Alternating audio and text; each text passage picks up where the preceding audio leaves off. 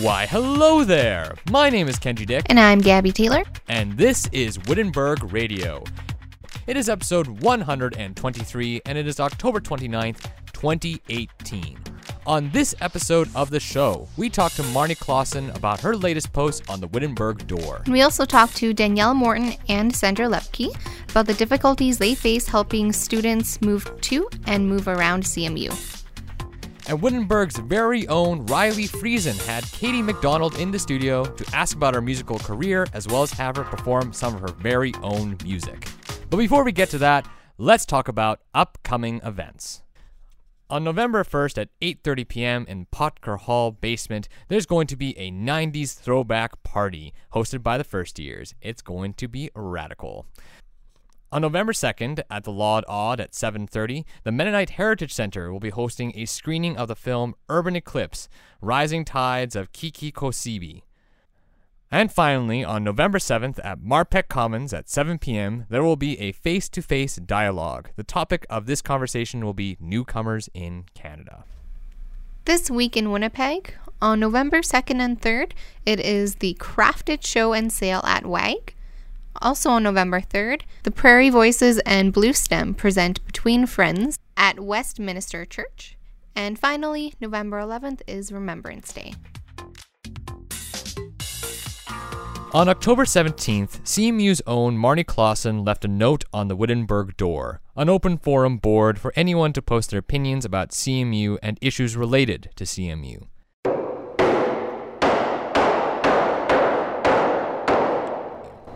Marnie wrote the following: I'm weary. I'm tired because it seems like every few weeks I'm hearing another story about sexual assault, abuse, violence on the news or from friends I love. I'm tired because it seems like every few weeks I'm hearing another story about sexual assault, abuse, violence on the news or from people I love. It's been a few weeks now since Brett Kavanaugh was confirmed to the U.S. Supreme Court, but I still feel sick to my stomach when I think about it. When I think about the women and men around America and the world who see violence justified, trauma puts into power. I told a friend that night that I couldn't see the light and all I could think about was how much I wanted to vomit. Blessed are those who hunger and thirst for righteousness, he said. The sickness is valid. I think we're pretty helpless. I'd love you to prove me wrong when it comes to Kavanaugh. But I see some light, just a little, a twinkle on the horizon. I guess we just keep going, and keep fighting, and keep witnessing. But the battle is not ours alone. The earth is the Lord's, and everything in it. I hate being afraid because I'm a woman. I hate that I'm afraid to think about one day having daughters. I hate that my sisters have been hurt so terribly. I hate that boys are raised without the option of expressing their sexuality in gentle ways. I hate that my brothers have been taught to hurt, and that the hurt they receive they are taught to suppress. But I love that we are standing up, speaking up, and listening up. I love that hope is abundant, that I've seen the kingdom of God at work in the past weeks through death and trauma. I love there are people who validate my story and invite me to validate others. So I have to hold that all together. And I pray that the powers that be will not last, that there is a greater power in hope, and in love, and in grace, and in forgiveness, and in conviviality. And I pray that the powers that be will not last, that there is a greater power in hope, and in love, and in grace, and in forgiveness, and in conviviality. Joining me now to talk about her post and what motivated her to make it is Marnie Clausen. You made a wonderful post on the Wittenberg door a few weeks ago today. And so the first thing I wanted to ask you was what motivated you to write this post to begin with? Yeah, that's a great question. So I was, I think along with most North Americans who are on social media, was to some extent following the Kavanaugh hearings down south of the border in America. And was just very bothered by what I was seeing in terms of essentially sexual violence being not just validated, but put into power. And I had I heard the news on that day that Kavanaugh was put into the Supreme Court, and just felt like I was going to throw up. And so I texted a friend of mine, and he and I texted back and forth a little bit, and just sort of a little bit of a solidarity kind of conversation, talking about like that the sickness is valid. And then he said, you know what, I think you should put that on the Wittenberg door. And so I sort of edited it down and thought, yeah, this is not really a typical Wittenberg post. It's not quite as conversational as it is reflective, but it still felt like it was worth saying. So, yeah.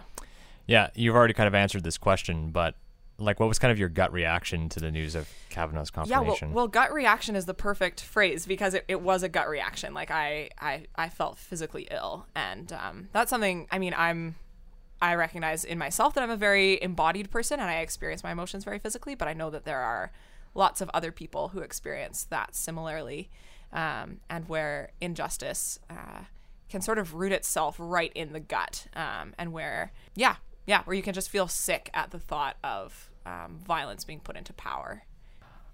So why do you you were kind of talking about this earlier when you're talking about the motivation behind putting up the post. So why do you think it was important for the student body to see this post on the Wittenberg door? Yeah, it's a good question. I think I mostly put it up because I needed to say it, and I've often found that there are things that one person needs to say that it just turns out that a lot of people need to hear. So again, I think I mentioned earlier that it's not really a typical like conversation piece in terms of that. I think at CMU we often think of conversation as looking a lot like debate, and that's not really what this piece is about. But conversations can happen in other ways as well, in ways of, one person says, this is what I felt in my body when I heard this news, and I wanted to throw up, and I think that's valid because I think that's the kingdom of God in my body. And another person says, wow, I never articulated it that way. Thank you for saying that. And that's a different kind of conversation. And so I think I had a sense that people needed to hear what I needed to say. And so, and that, I know that I'm not the only person who experiences injustice in my gut. And so I wanted to just kind of vocalize that, maybe not on behalf of the student body, but in solidarity with the student body. There are a lot of people who are part of our little school of 600 students who have experienced sexual violence. And for us to not be talking about this thing that has just happened feels like a different kind of violence to me. And so it felt like the conversation needed to happen somehow. And I didn't feel equipped to start the conversation in a super like intellectual, political way. That's just not my bent. But I felt like I had a voice that could start a conversation.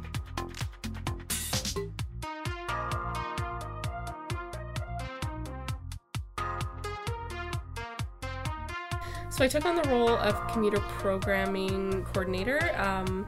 There needed to be a bit of a shuffle in the department. Send me an email or find me on Facebook, Danielle Morton CMU. I'd love to chat. I really loved getting to work one-on-one with students, which would get to continue in working with the commuter assistants, but also trying to figure out who the students are that are out there that don't necessarily have a natural hangout spot like you might if you're living in residence, and to make sure that the voices of people who are here a little bit less are heard just as much.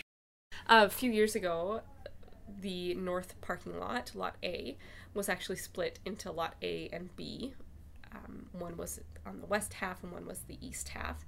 When that became the parking lot for commuter students, that just became Lot A, the whole lot. And so commuter students should definitely feel welcome to park anywhere in that lot, especially come winter time, to park somewhere where there is a plug. Do you mind just going like a little bit into what gets done for regular maintenance again?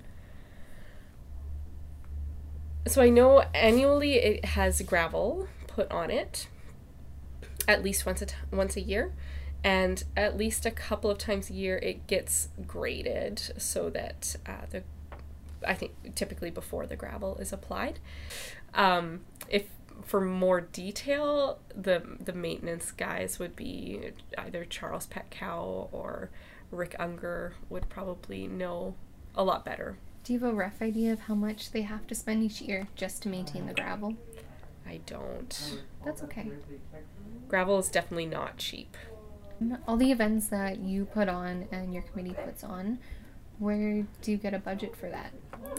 So similarly to student council or the various other groups on campus, we get a very small budget from student fees.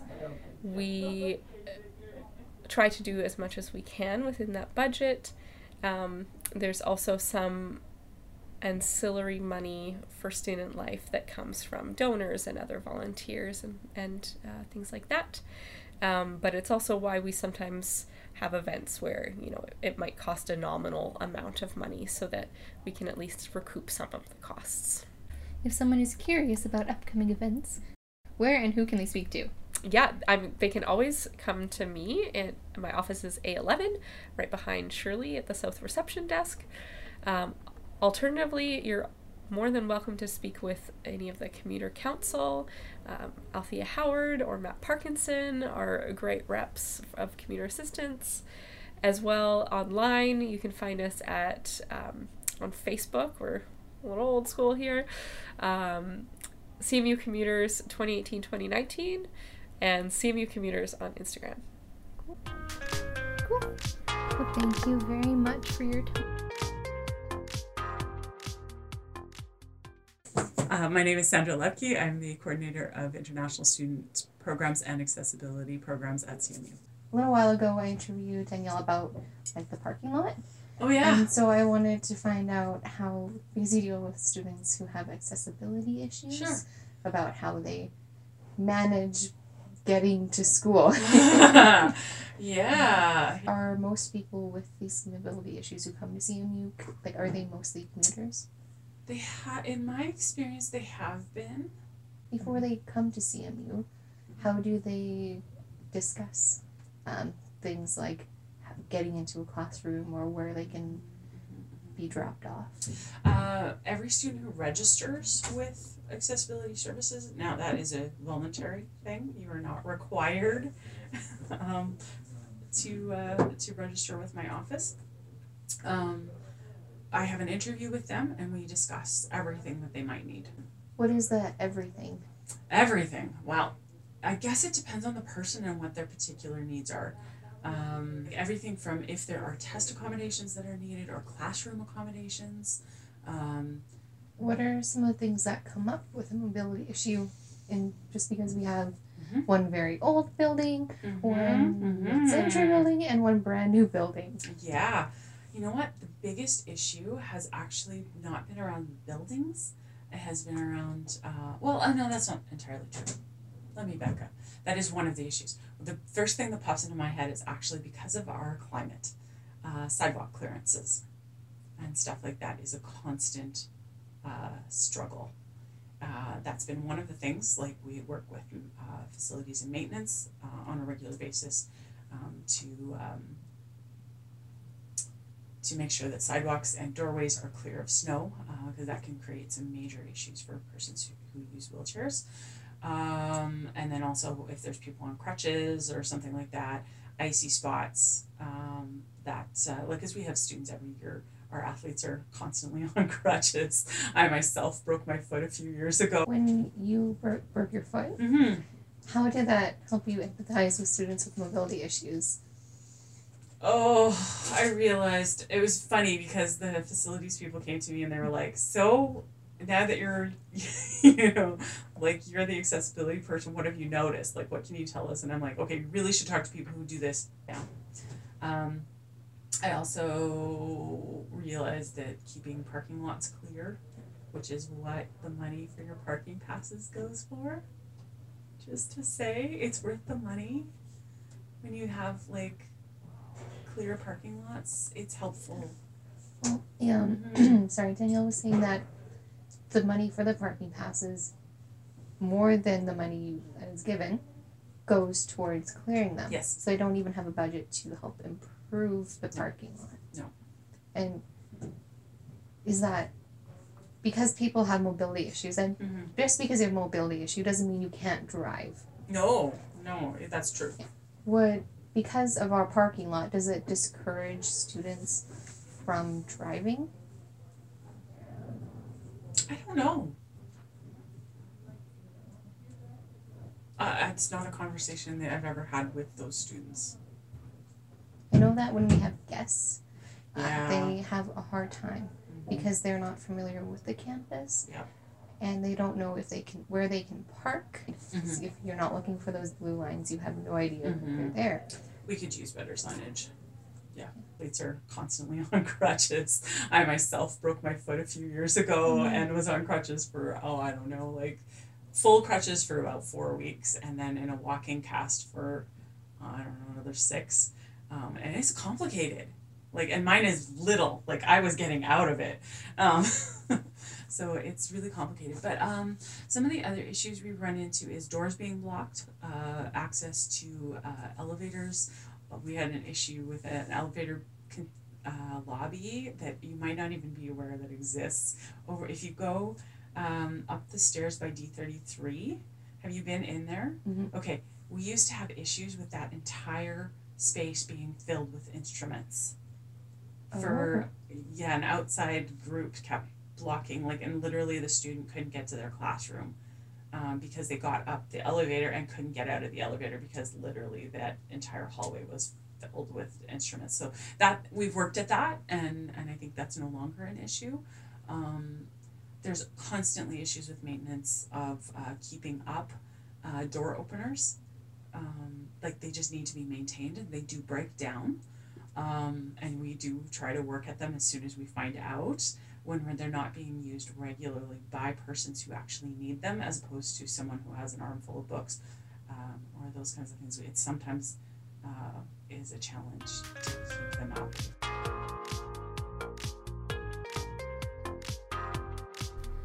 Shortly before the recording of this episode, we received a new post on the Wittenberg door. This post is from Nicole Torsky. It is regarding a recent survey published in the Doxa. Nicole says, I am writing in response to one of the survey questions recently published in the Doxa. I found this question to be ill-informed, and I feel it encouraged negative stereotypes. The question, should Indigenous Canadians receive more government funding, implies that all Indigenous students receive money from the government, which is untrue and distracts from the important conversations being held around reconciliation within Canada and on our CMU campus. Yes, the government does supply some money towards reservations and bans. This money is a small repayment for loss of land, resources, and a way of life. Furthermore, Indigenous children receive less funding towards their education compared to their non-Indigenous counterparts. Many reserves in Canada are experiencing a housing crisis, and there is a lack of public health services on reserves. These are just some of the many obstacles Indigenous people face in our society. The Canadian government has long mistreated and ignored Indigenous people and their fundamental rights to be treated as equal human beings. Indigenous people had rich cultural traditions before their land was colonized and stolen. Reconciliation is not about money. The government will never be able to repay the harm and prosecution Indigenous people have experienced by their policies, procedures, and actions. Indigenous people and organizations around Canada are looking to revive their languages, spirituality, and rich cultural traditions. However, their efforts are hindered by insufficient funding and support from the government and Canadian citizens. Reconciliation includes sharing the truth about the harms Indigenous people have faced. It involves action from the government and Canadian citizens to try to right these wrongs and create space for healing for all those affected by Canada's assimilation policy. I feel the question in the Doxa hinders ongoing conversations on campus and in the Canadian society regarding Indigenous and settler relations. When I saw this question in the political survey, as I was filling it out, I was concerned and shared my worries in the comments section and suggested that this question be rethought. However, I was disappointed to see it printed anyways. I am sure those who printed this document did not mean any harm, but harm was caused nonetheless. I hope this unfortunate situation can be used as a conversation starter to discuss the complex history and nuisances this issue presents and build understanding and compassion between Indigenous and settler people on campus. There's ongoing efforts and work within CMU to improve these connections and encourage these important conversations, and I am very grateful for everyone's hard work. I feel passionately about this issue because I would like to see these efforts be continued and expanded. P.S. If you would like to learn more about this topic, I suggest reading A Knock on the Door, The Essential History of Residential Schools from the Truth and Reconciliation Commission of Canada, edited by the Truth and Reconciliation Commission of Canada. Or you can take CMU's class on Indigenous Peoples of Canada. It is very interesting and informative. Here we go.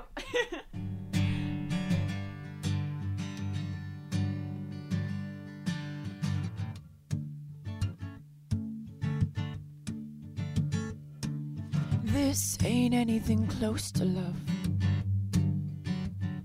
This ain't anything to me. This ain't fair to you or me, and we know it. This ain't fair to you or me, we both show it. And I really know what's good for me. This probably ain't. Trying to detach myself, I'm closer every day. But you say don't kid yourself, my darling. This is just the end of a good love. But I remember hanging out in my kitchen on the countertops.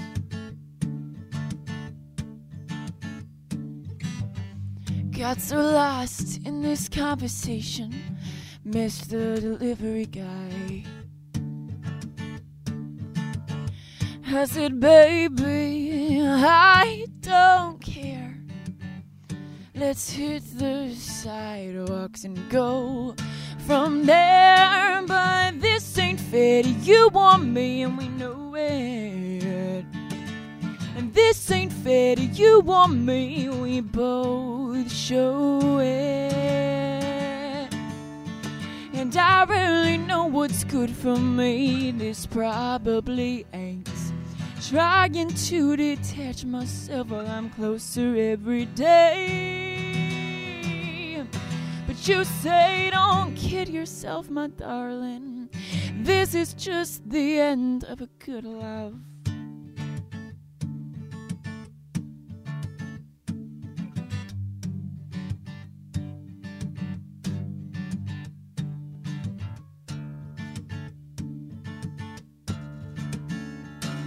And this ain't fair to you or me, and we know it. And this ain't fair to you or me, we both show it. And I really know what's good for me. This probably ain't. Trying to detach myself while I'm closer every day. You say don't kid yourself, my darling. This is just the end of a good love.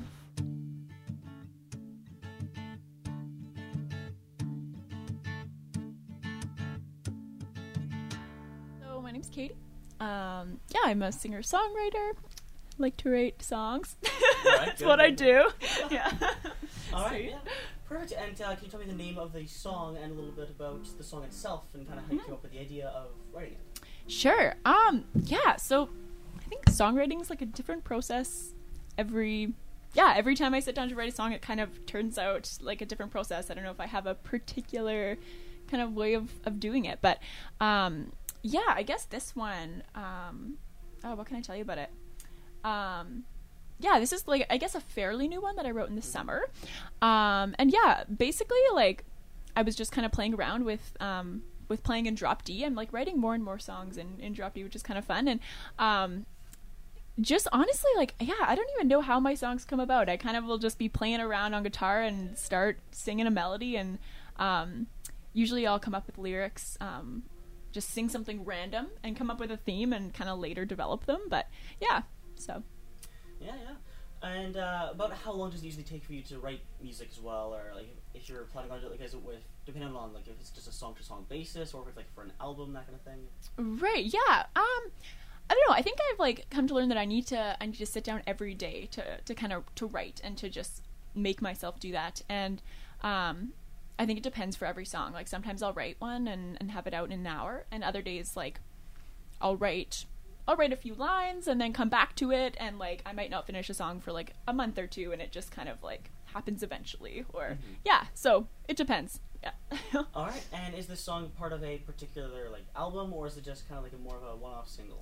Just kind of just like a song. Haven't recorded it yet or really done much with it. But yeah, just a song about emotions and relationships and feelings.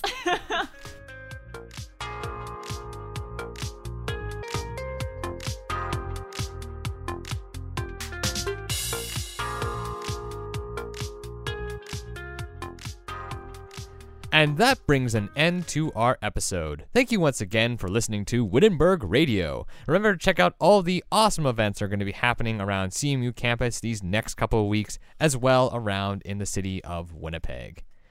My name is Kenji Dick. And I'm Gabby Taylor. And we'll see you next time. Wittenberg Radio is a production of CMU Student Council. The views and opinions expressed by hosts and guests are not necessarily those of CMU Student Council.